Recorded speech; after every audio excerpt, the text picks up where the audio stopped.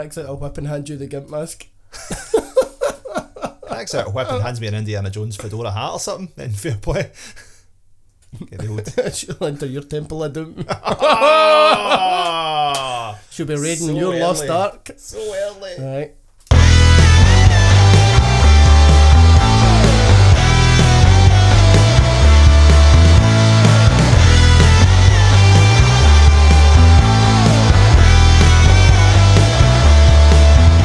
Welcome to Gains and Pains with Scott McLaughlin and Colin McGibbon in association with Just Train and a ton of coffee, where we get together each week to talk health, fitness and some absolute nonsense.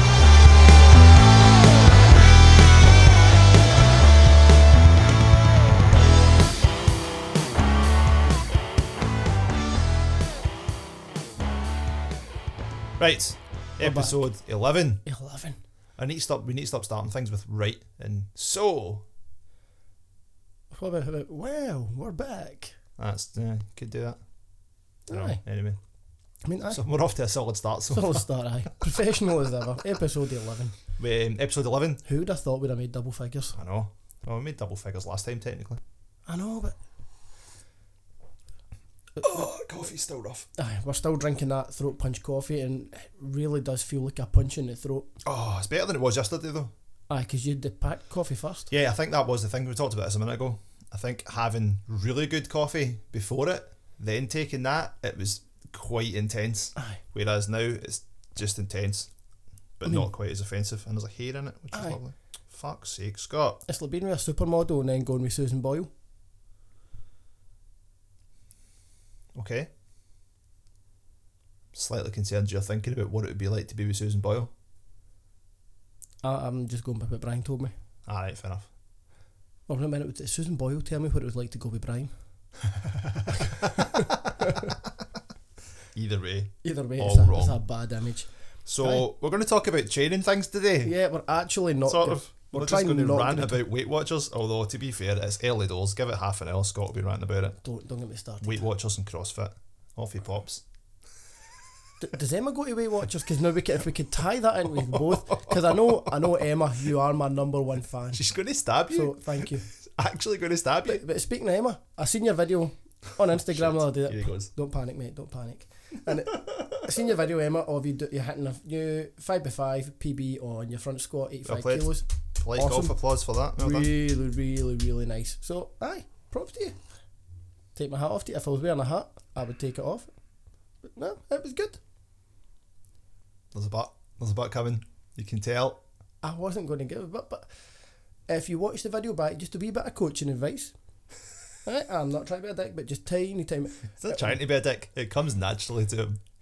If you watch the first 3 reps compared to the last 2, you notice in the last 2 that kind of upper back start to round ever so slightly just on the up face, which is going to happen in front squats when you're going to have a new max and a PB. There's going to be that slight break, but what you could do, Emma, is just watch your stomach. When you breathe in, you're kind of pulling the stomach in.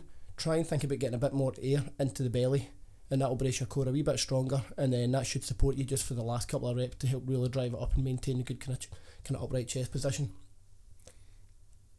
Other than that, it looked awesome, looked solid. Much better than Colin's front squat, so let's be honest. Fact. Wouldn't be hard. Twice as heavy as well. Aye.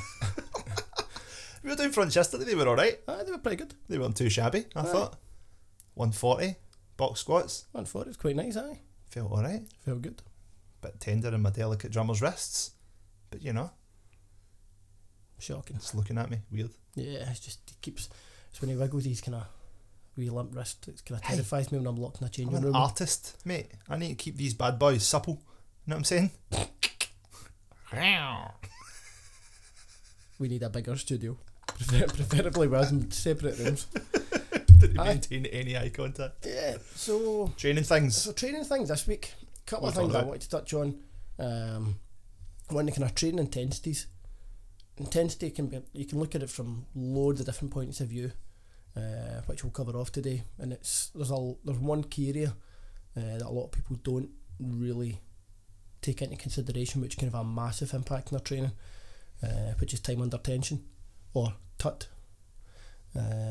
TUT if you're not applying that to your training.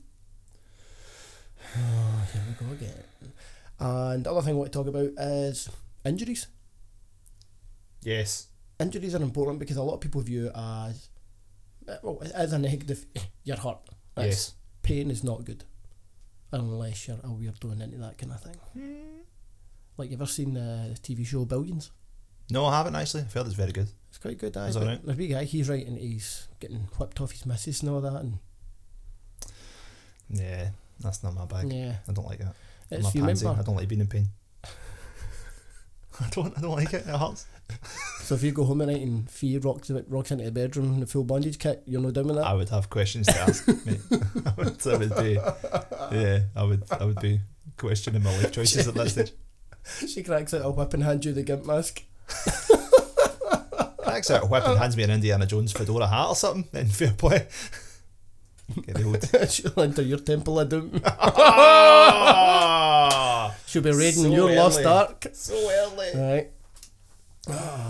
Right. That's Be quite sensible. Come on, Right, it was be going well there for a sensible. second. Sorry. We were actually talking about things that meant something. Aye. Complimented Emma on her training, talking about training. Complimented her, then critiqued her.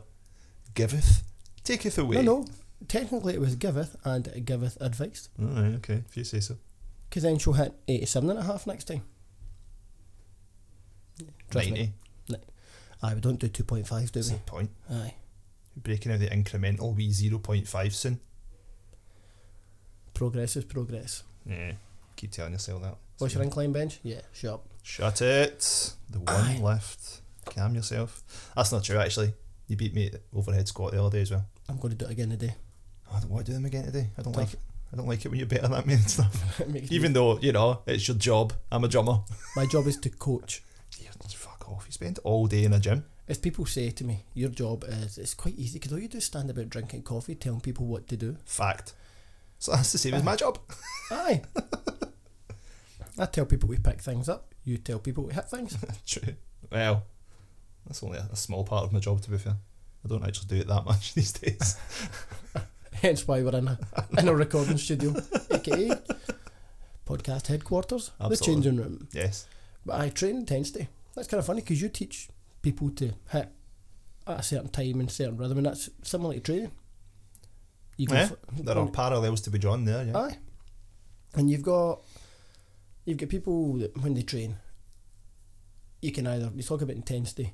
Now you can either increase the time that you're going for, you can decrease your rest periods. If you're tired, you can increase your rest periods, so you can vary it that way. You can increase the weight, increase your tempo, so you can increase the speed that you're lifting the weight at. Mm-hmm. CrossFit, go as fast as you can, just don't die. Sorry, no. But yeah. I wish you could all see Colin right now. He's kind of curling up and dying. Laugh it up, mate. Aye. See your car that's getting petrol pumped. I drive a black BMW. Hey! Jog on. Yeah, so you've got that. You can intensity as well can also be if you're training Monday and a Wednesday. If you trained a Monday and a Tuesday, that can affect intensity as well, depending on your recovery rate. That can be a factor as well. But one of the kind of key things that people really, really don't think about or address in their training is the top principle, or time under tension. And what it means is that if you think someday, we've all seen that guy in the gym doing bench press where they unrack the bar and they basically just let go of the bar, it bounces off their chest and as it floats up they just press out the last 2 inches. Is that not what you're meant to do? No. Alright, okay, sorry. I've been doing that all wrong. Yeah. And they wonder why they'll progress to their basic. A lot of people think the first 4 weeks of training they're like, oh, I've got really strong. No, you've not. You've just had that kind of physiological adaptation where your body's actually coordinating everything Mm-hmm. to what it was originally able to do. You just didn't have the coordination.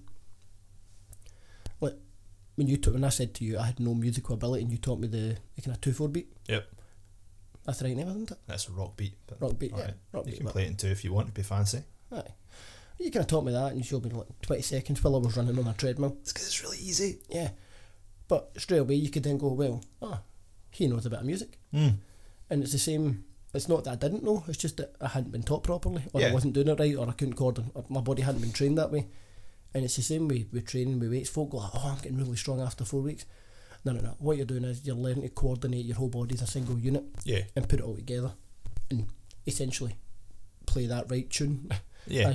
With your body in terms of how to lift the weight. That's the thing, you'll be able to blag these things regardless of what it is to a certain degree for a certain amount of time, but then you're going to reach a point pretty quickly where the technique's just going to go, actually, no, you can't do this anymore. Aye. I mean, I think we spoke about it yesterday about how everybody preaches it's all technique. Well, yeah. Lu Jiazhong, he weighs 77 kilos. Mm-hmm. He's a Chinese Olympic weightlifter, and he does like a squat jerk with, I think, 200 kilos. Ouch. Now, yeah, we can say he's got phenomenal technique. The guy doesn't miss. He's also strong as a motherfucker. But he's put the training in. Yeah. What technique? You can have raw strength, and you can have shit hot technique. Mm-hmm.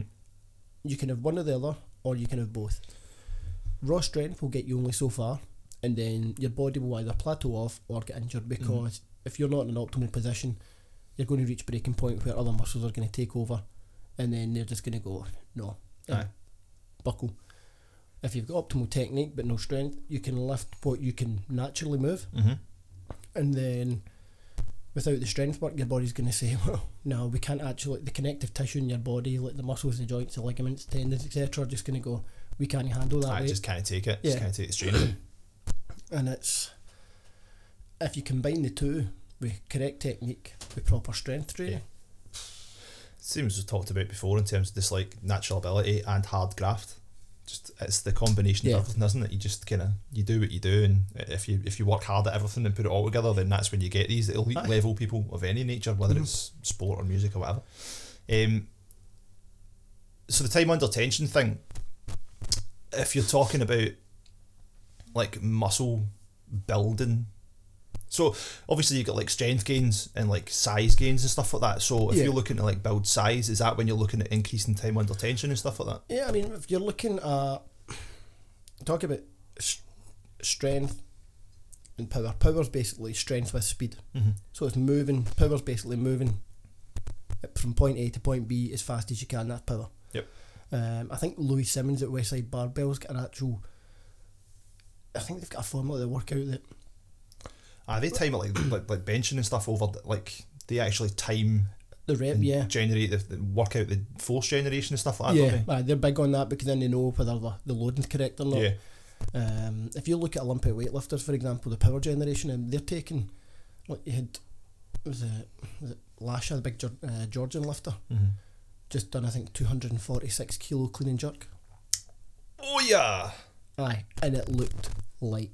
Holy shit balls. Aye. That's incredibly heavy. And I'll show you the video later, right, and he just picks it up. It's as if like he's just picked up an 8 kilo kettlebell and just put it above his head, and you're going, wow. That's wild. Aye. That's I genuinely can't even conceive of lifting that much weight above my head. I genuinely couldn't lift that weight off the ground. Never mind above my head. And they're moving in a fraction of a second. And so the power generation's frightening, but when we look at muscle building, what you're essentially doing is, the kind of basic science behind it is you strain the muscle to the point you break down the muscle fibres, and then the healing process, when you get the protein, the carbs, etc. back in to your body, it starts to replenish and the body repairs itself, and then it grows back thicker and it will start to grow up. Like you'll kind of grow more muscle fibre, you'll get denser, you'll get bigger. That's mainly done by the eccentric phase, which is like if you do a bicep curl, when you're lowering you're lowering the weight down, that's where you're creating the most damage and you're getting the kind of benefit from it, because you've got the concentric phase, which is where you contract the muscle on the up phase, and then the down phase is the eccentric, where you're creating tension but elongating it. So you're looking to make the down phase the slowest bit. Right. If you look at a lot of Olympic weightlifters, how can they train high volume clean and jerks, deadlift, snatch, etc. 5-6 days a week? Because they very rarely do the down phase. Alright, okay. If you're looking at someone, for example, if you're taking athletes and you're wanting to work on power, in the pre-season you would focus on the down phase, just because a lot of them, with the kind of deceleration of say sprinting, like if you look at, do you remember, who was the Peter Lovencrans? Yeah. The Rangers winger. Legend.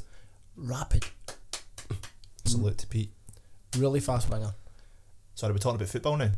We're talking about athleticism. We're talking about Rangers. Talking about the Old Firm game on Sunday. Sorry, I'm going to alienate half of our listeners here.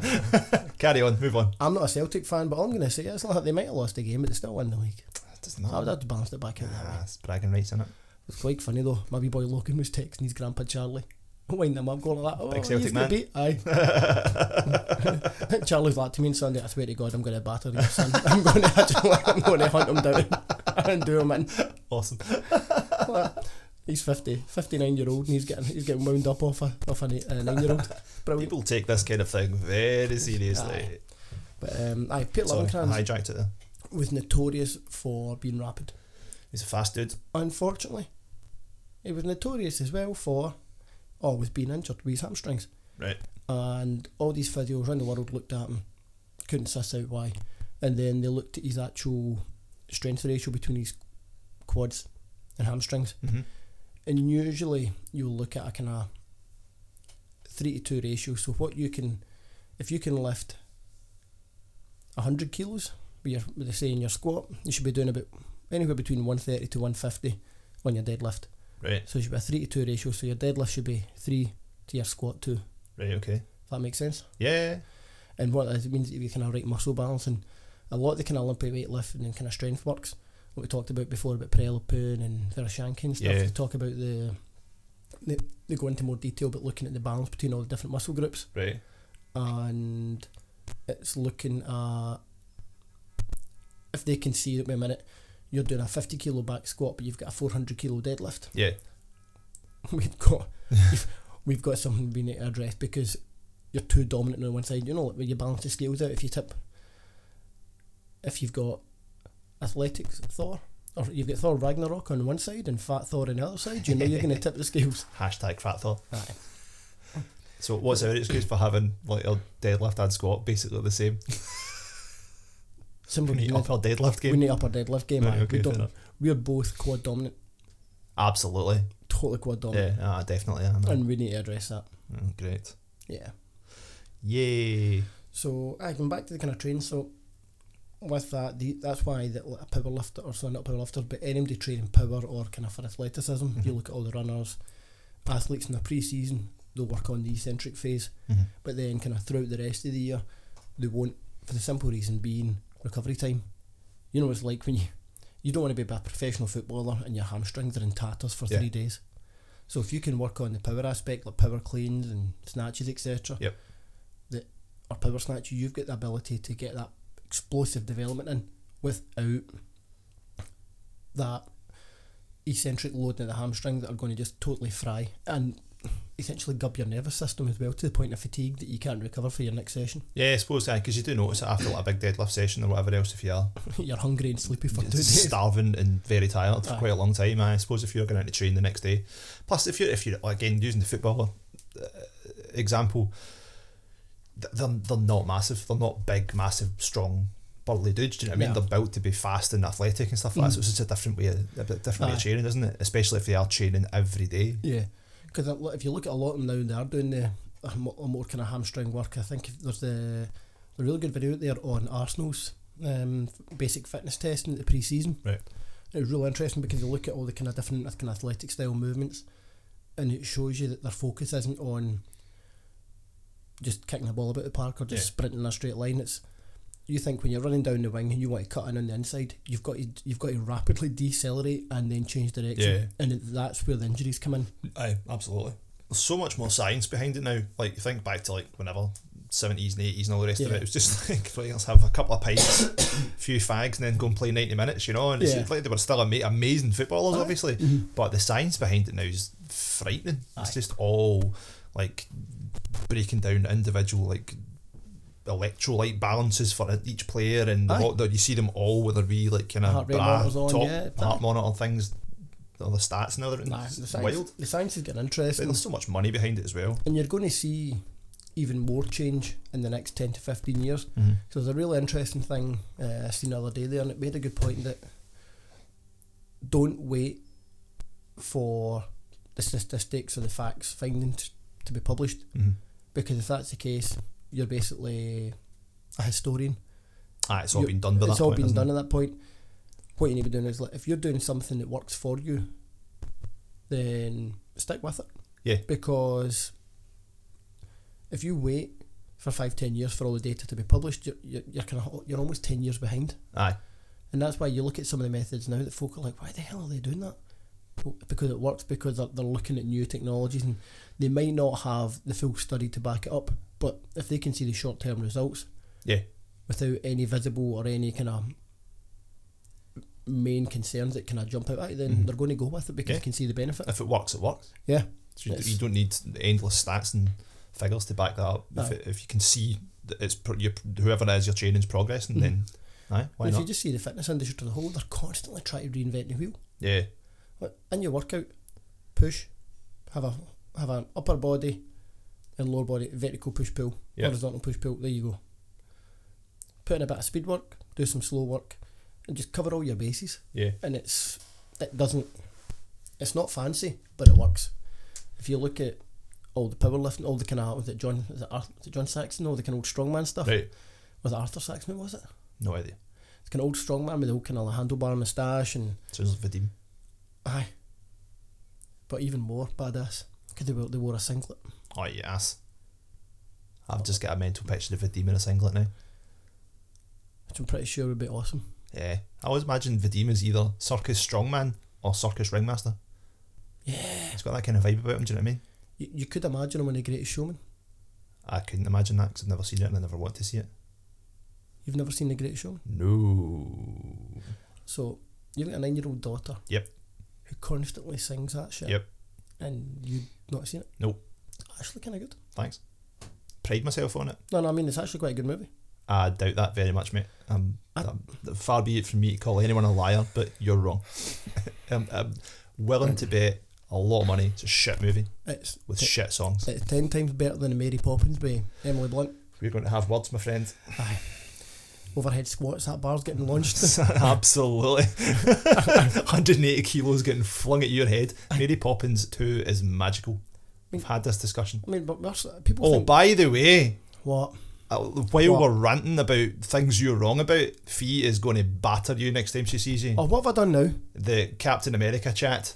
What? She came in last night, like booted the front door up. I'm like, right, you tell your friend when I see him, you're getting battered. What? Because Cap's a goddamn legend. Right, up until he caught the hammer.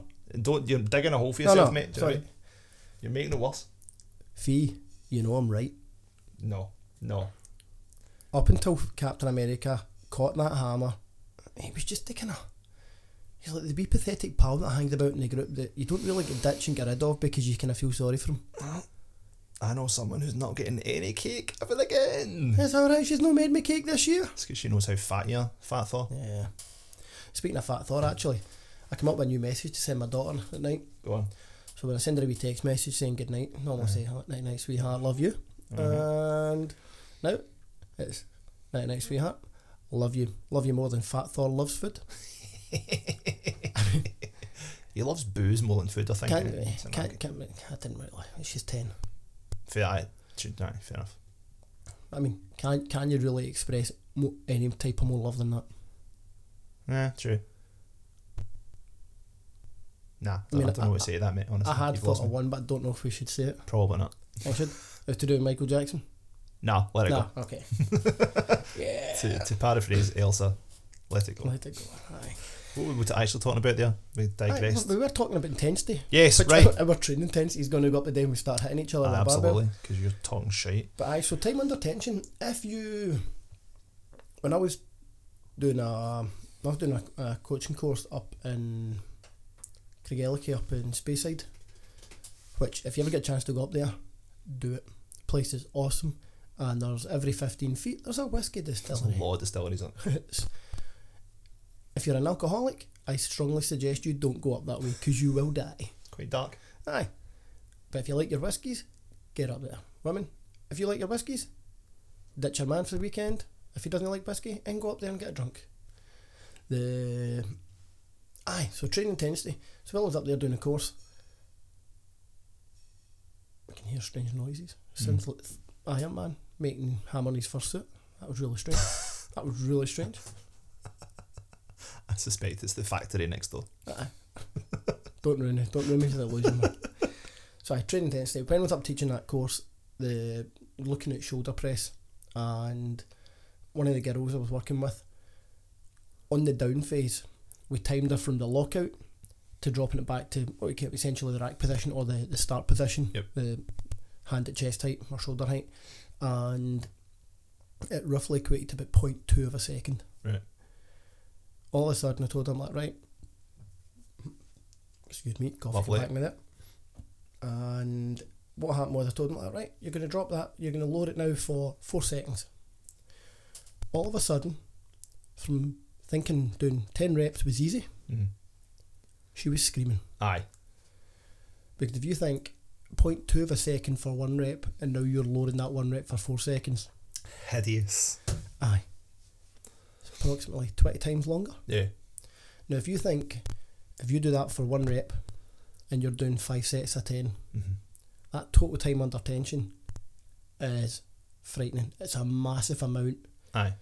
And folk, like, there's a few people I coach online and they go, I've only got a 16 kilo kettlebell at home, what can I do? Do I need to order a heavier one? Not just now, you don't. Yeah. When we done the squat workshop and I gave you that 12 kilo kettlebell. Yeah. At that point, That was interesting. you were squatting about 140, 150. Yeah, thereabouts. And we've done this squat workshop, stripping everything right back to basics and looking at the kind of position, time under tension, and gave Colin 12 kilo kettlebell, and we done the kind of time under tension drill.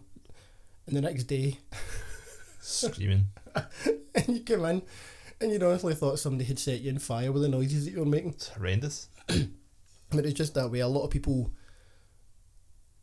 bounce the reps. Like, you'll see them, they'll squat and they'll get to the bottom and they bounce and spring out using the kind of elastic tension. Yeah. That's fine. If you watch Olympic weightlifters, they control the weight down in the last 2 inches, they bounce to spring back up. That's fine because they're trying to do an explosive movement. Yeah. That's natural. That is part of their job.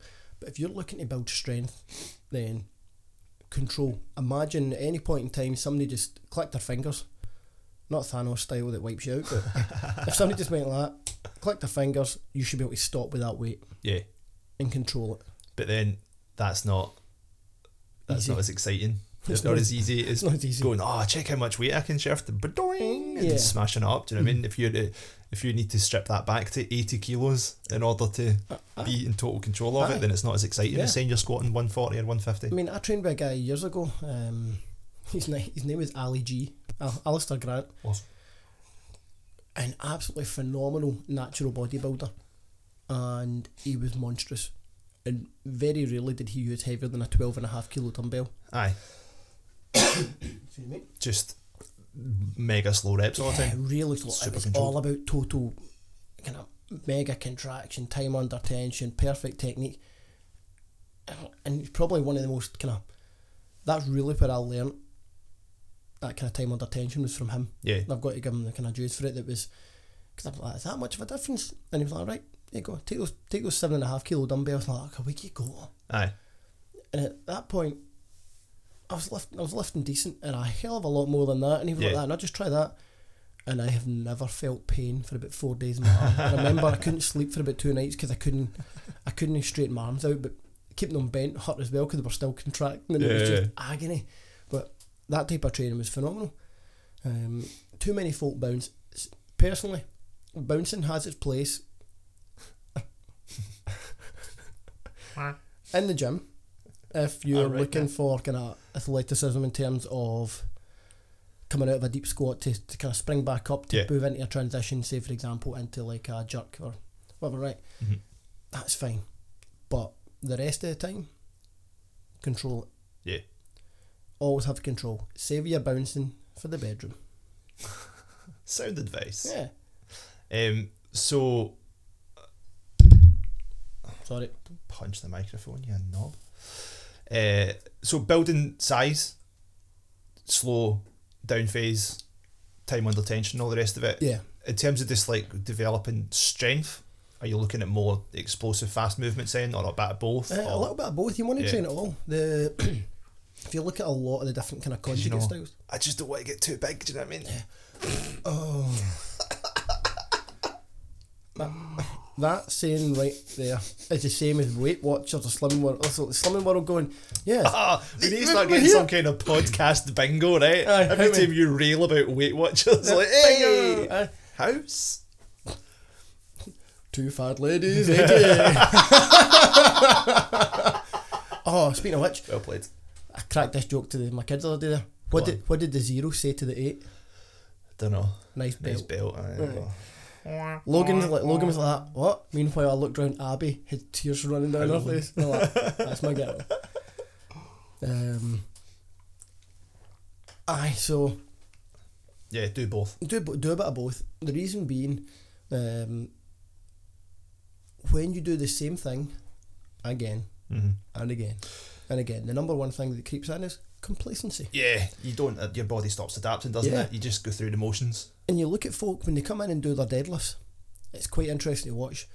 The rep that most people will get injured on is the last rep of the last set. Yeah, it's phoning it in. Because if they're doing, say, 10 reps, rep 1 to 9, bang, solid, perfect technique. Rep 10, bang, they get it up, looking great. And then on the way down, they think as soon as they've locked their legs out and they're up straight, they think that they've actually finished. They're not. They've still got to get that bar to the ground safely. Yeah. And then you just see them drop in the last few inches. They just lose all the tension and they flop. And you're like, oh shit, twang. Aye, and that's where the problems kick in. And it's the good thing about working with varying degrees of kind of intensity and why it's calling tonguing the mic. Fee. Sorry. I pity missus. I really feel for you the fact that you have to share a bed with that. Fee doesn't care what you think. Fee thinks you're an asshole now. Wait a minute. No, I thought Fee always thought I was an asshole. Everyone thinks you're an asshole all the time, to be fair. Well, if Fee thinks I'm an asshole, I'm just going to go full hog. I mean, I know I'm not going to get any cake, right? So I might as well just do it. Fee, I might be an asshole, but I'm an asshole that uses safety bars. Oh, we went there. Oh, I had we went there. Oofed. Oh, she's not going to like that. Yeah. Fee, I love you. Ouch. We'll get to the injuries in a minute. Right, in terms of the intensity thing, right? The other way to kind of look at, obviously, like intensity, training frequencies and all the rest of it, but you see so many people going to the gym and just training with zero intensity. They just show up. Like, I went to the gym today, lifted some weights. It's like, well, did you though? I mean, they just go have a chat with their pals. I mean, we have all the bants and stuff in here and whatever else, and it's a laugh and stuff. But when we're actually lifting, you need to concentrate and you need to do it with a degree of intensity. Otherwise, you're just phoning it in. Showing up and just picking some weights off the ground really isn't going to do much. No. Again, it's just that idea of just complacency and doing the same thing all the time. If you need to train with a degree of any intensity to make progress. Yeah. And it's that constant adaptation of just like doing more reps or doing whatever else and actually concentrating on what you're doing. And it's going back to the previous, I think it was the previous podcast, the one before, talking about again the kind of prep and strength chart and stuff, working out percentages. Have a notebook. If you notice, most of the guys that I train, they've all got a notebook. They record everything we do. Like, I've got to know everything that we do and the numbers, and I can pretty much memorise it. I remember that time you weren't sure of your 1 rep max for the bench. Aye, I wasn't even coaching it at that point. And I was like, it was 110. Because you're a massive freak, that's why. Aye, I remember numbers really, really. That's why I like training with you, because I don't need to do any of that anymore. That's why I like when I was doing the 531, I had that app all the time, because it's great. You just put your numbers in and it works everything out. It tells you what you're doing every day and it's great. And if that's the thing, if you can do something that takes out the hard part, if that's the kind of hard part that you don't want to do, and you can do it, like, there you go, brilliant. Aye. Use it. But the kind of training intensity, it's a funny one, because a lot of folk come into the gym and, like you say, they either do absolutely hee-haw and get absolutely fuck all results. Yeah, just maintain. Aye. Or you get the kind of the 0 to hero approach in the whole January. That's it, January the 1st. I'm a slob, I've never done any exercise. I'm now going to go and train harder and more often and more intense than an Olympic level athlete. Aye, to smash it out for a week and a half, then burn themselves out. And then they wonder why by the end of January they despise training, their injury, they're broken, and they've got a cold and they're totally run down and fucked. And that's why I'm coaching a lot of folk for the Kettlebell World Championships just now. I think this will come out just afterwards. Right. So hopefully. Good luck, team. Say it, Colin. Don't be shit. Yeah, exactly. Although this isn't good. Don't have been shit. Yeah, that's more. We'll come back with a few champions. And get some sort of Avengers time travel thing happening. Yeah, I wonder where you're going with the Avengers chat there, because remember Kim? Whoa, that's a chat for another time. Yeah, I mean, but we could bring up quickly because it does fit in with intensity. So it was quite intense. Yeah, but we were training the other day there, and Kim, we love you. Kim, yes, we do love you. And how did it get onto the conversation? So I was listening to the Empire movie podcast, right? And it was the Avengers special. They were the spoiler special. It's a very good podcast. Check it out, but only after you listen to us first. But they're really funny. And at one point in it, they started talking about the range of Avengers dildos that you can buy. Of which there are many, apparently, including Thanos' Infinity Gauntlet, which is frankly terrifying. So we were talking about it in the gym on Saturday morning when Kim was there. Like, I was listening to his podcast the other day, and they were talking about Avengers dildos, to which Kim immediately goes, "I've got them!" and then stops. She meant to go, "I've got them on my phone," because I was talking about it the other day, but just presumably just stopped in the middle of a sentence and just shouted, "I've got them!" Much to the hilarity and amazement of everyone around her. Meanwhile, I was trying to do, I think it was about a 90 kilo overhead squat at that point. Thanks, Kim. But yeah, She then showed us pictures and they're frankly terrifying. I mean, Hulk. The Hulk ones. That's doing some damage, isn't it? That does bring a whole new meaning to Hulk smash. Oh. Frightening. Anyway, how did we get here? Intensity, yes, of course. Right. So people go from doing absolutely nothing to all of a sudden doing far too much and getting injured. And guys that are training for the World Championships a week on Saturday in Ireland. That's where we were. That's where we were, yes. To be sure. We were. A lot of their training, it's got to manage. So they'll try and do a kind of 12-week block of training where we start off with kind of general fitness and you build up more sports specific, and then you kind of have a 50-50 of sports specific with a general fitness, and then near the end you get to a kind of 70-30 of sports specific with general condition. Then the closer you get to competition, it's like kind of 90-10, and then a kind of week or two out you're really just you taper off slightly so you can come in and peak. Yeah. A lot of people make the mistake of doing like a big, if we take it into marathon running, in the competition they'll do a 10-minute test, they'll do a 10-minute lifting set, and then what happens is a lot of people, personally in my opinion and based on the evidence I've seen over the years, will do a 10-minute test set a week or two before. Right. It's fine if you're competing on a kind of sub-max weight, and yeah, the only reason I would ever give it to somebody a few weeks out would be if I know they can recover from it in time, and it's more of a confident thing that they need to know they can do it. Yeah, I can see it from that point of view, from a mental point of view, yeah. For the more experienced athletes, what I'll tend to do is 7 minutes, because it's enough that I'll get them working at a slightly faster tempo, but at 110% pace, I'll get them working at that, and I know that if they can achieve the 7 minutes at approximately 105 to 110%, I know over the 10 minutes, they'll be able to achieve the 10 minutes at the proper competition pace. Yeah. You want to peak on the day. You want to peak on the day. So many folk over the years in the UK was really bad for it. They would do the 10-minute test set 7 days before the competition. What? Now, could you imagine a marathon runner going out and running a marathon the week before? It's just madness, isn't it? You just don't. It's like the marathon training, you never do the full distance, do you? The most you do is like 20, 22, something like that. 20, anything between 21 to 23. Aye, and then you kind of taper off. Then you taper off and shorter runs so that you get time to recover, and then you peak. Aye. And that's kind of the essence of it all. Yeah. And again, it's looking to the intensity, and big mistake, you see people still beasting it the kind of week or two before, and you're like, guys, I mean, you look at peak performance it balances very, very delicately on a knife edge of peak performance is on one side of the knife, and on the other side, separated by 1 millimetre, is injury. Because that kind of, if you look at so many athletes, look at Usain Bolt in his final run, pulled his hamstring. Yeah. Because you can't stay in peak performance all year round. Aye. You can't go and push yourself if you've not got the condition, because then you're risking injury, because your body's not been used to working at that intensity. Yeah.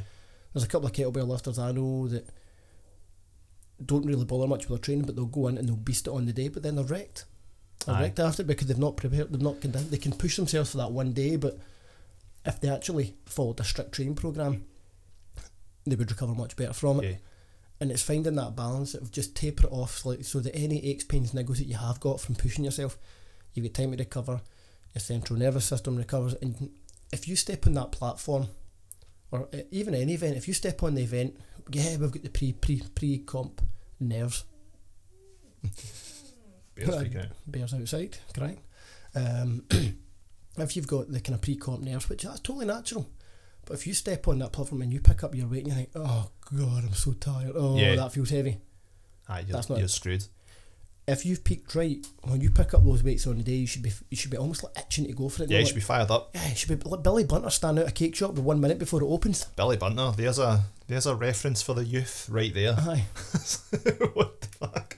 Does anyone know who Billy Bunter is anymore? Showing your age, mate. Aye. But you should be almost to the point where you do a tiny bit of training. Like some people, like marathon runners, will do like a 2 mile run the day before. Aye, just to loosen up, get you in the mood. Aye, it stokes the fire a wee bit and just gets that whole arousal and excitement getting ready, and then you just get stuck right in. That's an interesting choice of words. Aye. Speaking of marathon runners, just as a brief aside, I don't know if he actually listens to this. Guy I do gigs with, hello Neil, if you are listening, did a London Marathon this year. They did it last year as well, right? I think they did like 4 hours something last year. Did it again this year, managed to take like 45 minutes off his time. He was totally taking the piss last year. That's exactly what I said. He was fucking phoning it in last year. He was sandbagging that shit. He was sandbagging it. But I know, so well done him. He totally smashed his time this awesome. year. Which made it even funnier when Fee came in the other day. It was talking to somebody, because he does this sort of choir thing in her work in the SEC, and she was talking to some other guy who works there who also did the London Marathon. Did it like sub 3 hours. Apparently Neil was up talking to him. It's like, oh, how'd you go in the marathon the other day? He's like, really good, man. Aye, really sore hamstrings and that a week before, so I wasn't really sure how I was going to get on. It's like, what'd you do it in? It's like a 2 hours 45 or something. Neil was raging.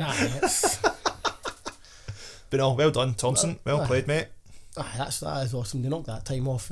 Absolutely. I mean, he was busting his ass. He was doing loads of training for it and stuff. So it just shows you the reward of putting effort in. Well, that's it. You get what you deserve in these sort of things, and any aspect to that. If you train your ass off, then you're going to get the results, aren't you? I mean, I made a comment on Facebook years ago when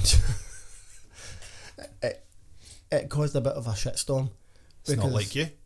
And it was what I meant. People totally took it the wrong way. Because what my comment was, and I should have explained that a bit more in detail. And what my comment was that you've got the body you deserve. Right. Now, I took a lot of stick off a lot of women saying, "Oh yeah, so the stretch marks I've got, you're trying to say I deserve them." Well, to an extent, yeah, not that you deserve them, but it's part of giving birth. It's we've villainized kind of stretch marks. Yeah. What's wrong with that? You made a baby. You've done probably the most amazing thing that can be done. You've made a baby, which is probably the most amazing thing anybody on this planet can do. Aye. So why are you viewing? I'm more concerned the fact that they thought stretch marks were a bad thing. I know. Yeah. Speaking as a guy, we don't care. It's all good. Yeah. It's fine. Well done.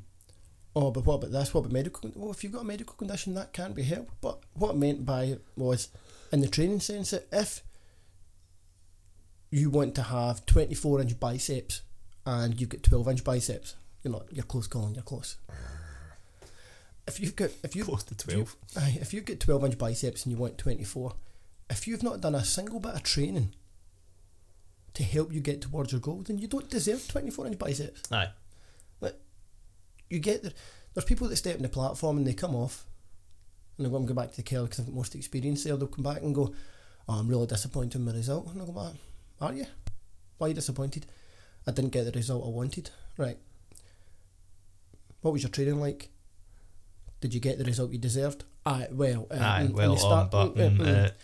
you decide to get bevied every single Friday and Saturday night so that you couldn't train a Saturday or Sunday? Come Monday, you're still technically operating at 70%, so you still can't train right. Tuesday, you feel sluggish because all you've done is eat shit for 3 days because you've been hungover, so you're only getting a half a week of training.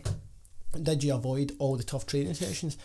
Did you choose to eat pizza instead of eating healthier to fuel your performance? So yeah.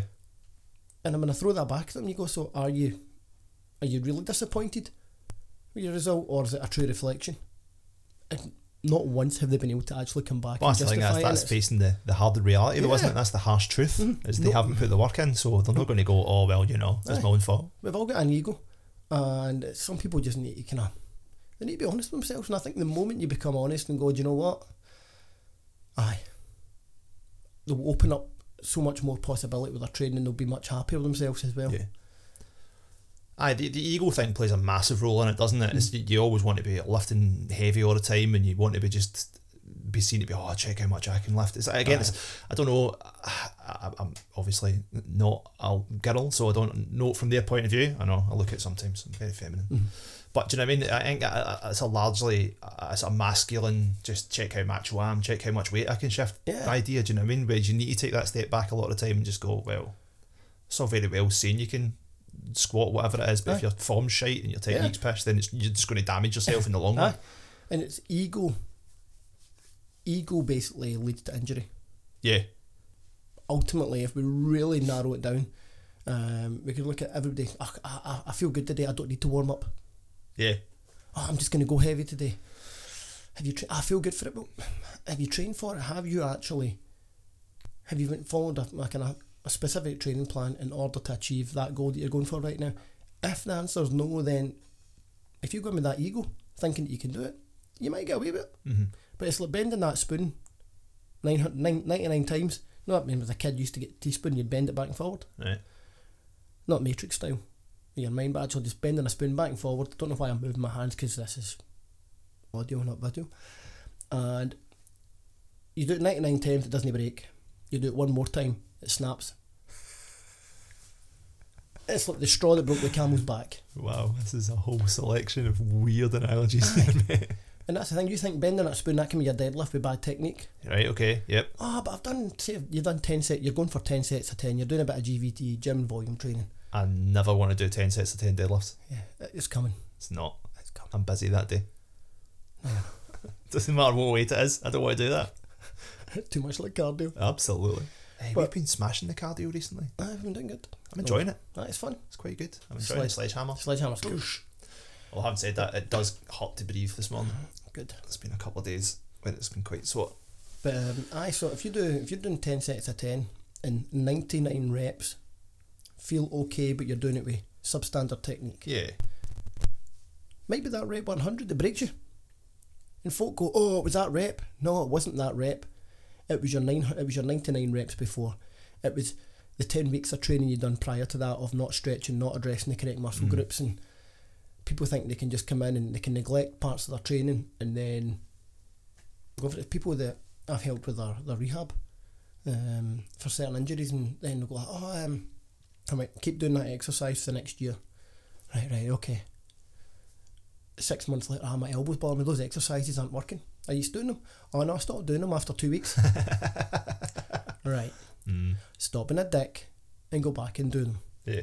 Perfect example of the total flip side is Lynn that trains with us. Yep. Lynn is 65 or 66.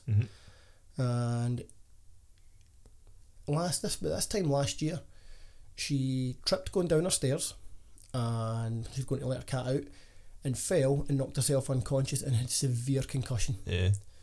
To the point that she couldn't even look at her phone or watch TV for more than a couple of minutes because the light coming in was just pounding headaches, feeling dizzy and sick and nauseous. She just couldn't do it. Now, this year, 1 year on, after thinking that all the kind of brain trauma that she couldn't do it, she's followed the rehab plan from an osteopath and myself, and Lynn's been like a kind of model pupil. I'd never tell her to her face, because don't want to get in a big head, right? But she followed the rehab plan from both myself, in terms of the training from me, but also the kind of physio work from Annette Weir, who does the kind of osteopath, and she is phenomenal. Loads of cool cranial work. Right. And she followed it to T. The communication in terms of when she came into train, I feel a wee bit dizzy today, and that allowed me to sometimes strip the training back, or she felt good, we could push it a wee bit more, so we just we managed it day by day. Yeah. And now she's back lifting stronger and better than she was this time last year. So total kudos to her, just for the fact that there was no ego. Yeah, she's like, I know what I can do and I'm struggling with this weight, but I know where I've been. Yeah, we've all been there, we've all been younger, we've all been fitter, faster, stronger, but we've got to be realistic about where we are right now. Aye.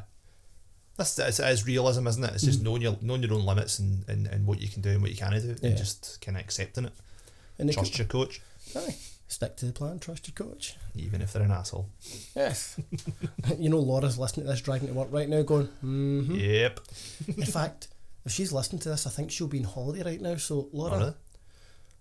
Bring us back something nice. Aye. Bring us back, I was going to say, I hope you get sunburnt, because we'll be stuck here. That's harsh. Yeah. I'm trying to be nice. I'm like, she's not going to bring us anything back, so I might as well just slag her. Yeah, fair play. Aye. Deserve what you get in that case. Yeah. But aye, so I mean, injuries, people... Oh, right, I'm going to interject, right? We're at 50 minutes just now. I am busting for a piss, right? Let's save the injury topic for another day, because that's a long one. You actually going to cut this short just for a piss? I want to keep a nice tight hour here, because it's just nice like that.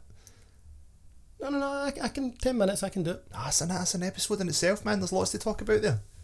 Really? Yeah. You sure? Yeah. So we introduced that we're going to talk about injuries, and we've just rabbled for 49 minutes now, and you're wanting, because you need a piss. Yeah. You've drank a lot of coffee. You've got a cup there. I'll look away. You won't. You'll have a swatch, you pervert. My sight's not that good. Hey, you'd be embarrassing yourself, son.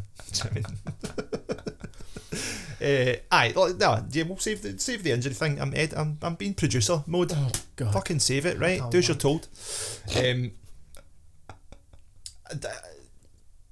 Aye, so going back to what we were actually talking about, intensity and training stuff like that. Aye. Again, it comes. You need to have the plan, don't you? You need to have the plan, and otherwise, again, 10 out of 10 for going to the gym in the first place and coming in and stuff. But if you don't, and I've been guilty of this in the past as well, where you just kind of rock up on a day and go, how am I feeling today? What do I fancy? And you go in and you faff about, and again, if you're on your own and you're training your own, it's all too easy just to do you know what, actually I'm quite tired, I'm just going to sack it after this. I mean, how many training sessions have we done together where we've thought, if you were in had I canned that an hour ago? Most of them, man. This is it. It's just again, that comes back to the intensity thing. We're the worst for this just now. It's like absolute refusal to get beat. So you do train with much more intensity. Well, I know I do when I've been training with you or training with anyone else, because you have that just asshole competitive spirit. Oh God, A, we're following a plan. B, you've got that kind of just dickhead male competitiveness. Alpha male. I mean, maybe again, I'm being overly sexist here. Probably women could very well be exactly the same in that respect. But having that level of intensity of going, I'm getting an extra rep compared to him, I'm going to lift more than him because I can't stand getting beat by him. It makes all the difference. And I've noticed, like, certainly, like in terms of strength gains, I don't know about size gains and stuff like that, because I don't know, I don't really notice it. People are complimenting that you look buff. Well, do you know, the guy who was PT in one of my schools yesterday was like, forearms are looking big, mate. I was like, alright, okay, thanks. Is he looking to get an A? There's a PT in music. You're such a fucking asshole, man, honestly. But stuff like that I don't notice just because it's just yourself all the time. Do you know what I mean? Plus you don't want to be like, check out my big guns. But certainly in terms of strength gains, I've noticed a big difference. Whereas in the past, when I've not had that level of competitiveness and training intensity, you just come in and you kind of, I'm here, I'll do what I do, and then you walk away. Level. And you plateau. You maintain it. You don't get any worse necessarily, but you're not getting any better. Well, you look at some of the top athletes out there that they go, well, would like Djokovic, Nadal, Andy Murray, Federer, would they all have been as good as they are if it wasn't for having the other ones in the same era. Yeah, absolutely. Because if you took like, Nadal, Djokovic and Murray out of the equation and you just left Federer, he'd have wiped the floor with everybody. Aye, Pretty much did anyway, but yeah. would he still have been as good? Aye. That comes down to your individual mentality, doesn't it, as well? Would Cristiano Ronaldo still be as good as he is if Messi wasn't out there still breaking records and pushing each other? And Be better than him. Aye. And you need that little bit of competitiveness to raise each other's game. Yeah, totally. I mean, the other week there with Brian, when we were talking about doing those 50 box squats at 100 kilos for 50 reps, and we joked about it, and I went, I noticed that I wanted Brian to get 49, no 50. Can I get the 50? And I thought, he's going to... And I realised after I'd done it, I thought, he's going to hit 50, pause for a second and do one more. And then he bailed out at 45. And you know... Does Brian listen to this? I don't think so. Just fucking annoys us when he's outside. Aye. He should listen to this so we can slag him off more. Aye, we need to get him in for an interview one day. Yeah. Confessions of a taxi driver. I don't think anyone wants to hear about that. But, aye, and it's that way that he's a great mate. Never tell him to his face, but no, it's that way that seeing him bail out at 45, super satisfying. That was just such a sweet, sweet moment. So I said to you yesterday night, when we were training on Saturday, home and a half. overhead box squats. I failed at 90. First thing, I'm getting my excuses in there. It's early Saturday morning. I hadn't had enough to eat. I hate training in the morning. I'm just not ready for it. So I bailed at 90. Fat lad here, fucking hashtag fat Thor. Smashes 5 out at 90. Tries a ton, which he failed at both times. To be fair, but you got it locked up. It was just the last second just again. Couldn't get it up. But I went home, back in the house afterwards. He was like, "Aye, how was the gym?" I was like, "Shite." It's like, sup? It's like, Scott beat me at overhead squats. It's fucking raging. I hate it. But it motivates you to come back the next one. And totally. It can go one of two ways. I've seen it before with loads of folk with kettlebells, different types of training, that we've got the right mentality that we feed off it. Yeah. And it will make us come back and go, fuck you, I'm getting that extra rep. Fuck you, I'm getting that. Yeah. It's that kind of friendly fuck you mentality. Yeah. It's funny though, because I'm not competitive at all. I don't think. I'm not competitive. Out with here. I'm not really that competitive either. I mean, Laura might beg to differ. Some people would say I would actually die on the platform just to pip somebody for victory. I can believe that, because you are a massive asshole. Yeah. Aye. I do like winning.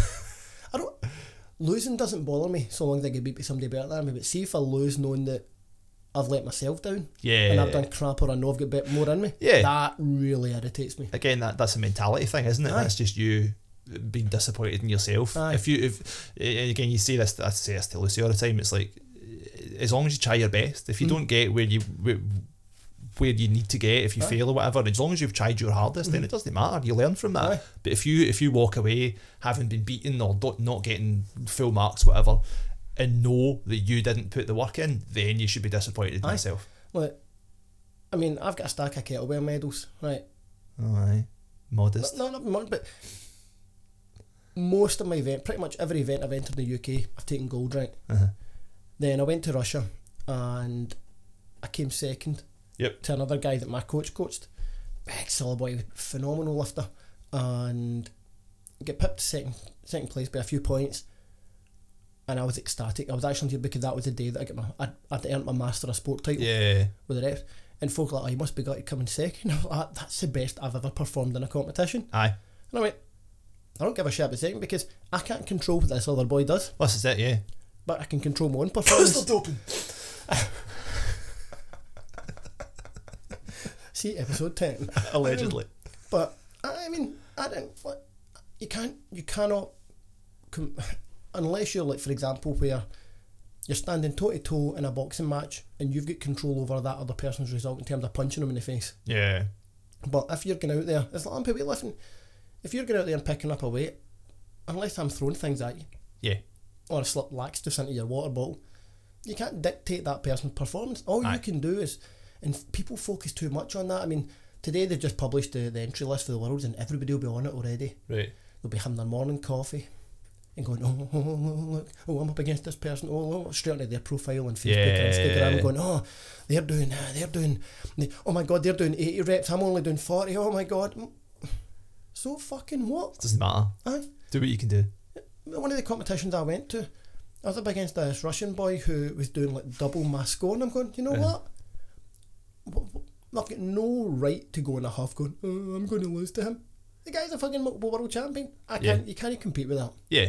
So, but you can use that as a target by all means, and use it as motivation. But you can't if it's that much of a difference, then there's nothing you can do about it. You can control your own destiny in terms of results and stuff like that by your own training, as we've talked about. But there's no point in trying to measure yourself up to unrealistic targets. I mean, there's a few people I coach that actually compete, and unfortunately for their age and weight category, there's only one there. Yeah.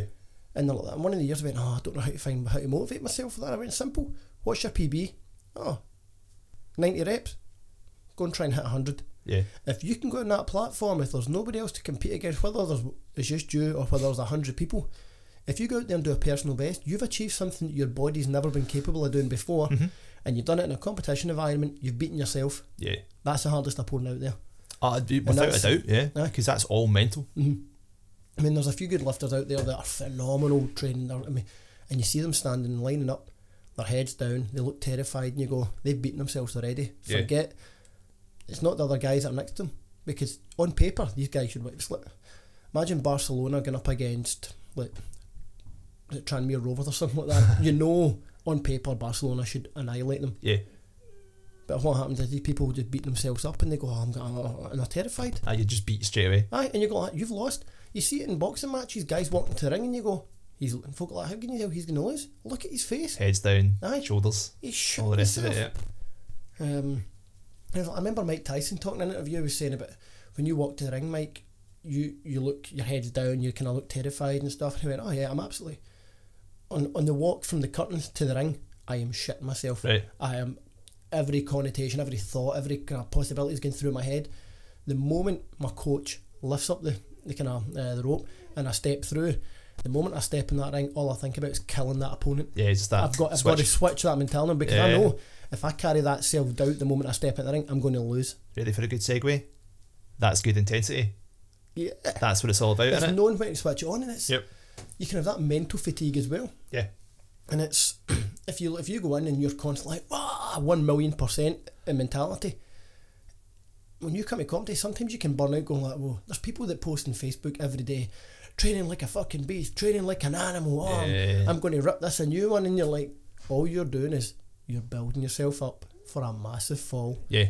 And every single time it happens, 9 times out of 10, they make a dick of themselves, and then they crumble because they've publicly put it out there. Yeah. That, I'm going to be this, I'm going to rip this a new one, my training's going great. It's all talk. Yeah. You know what? I fought loads of guys in martial arts that were phenomenal in training, but the moment they stepped in the ring, were shit. Aye. For the fact that they just, nerves got the better of them. Right.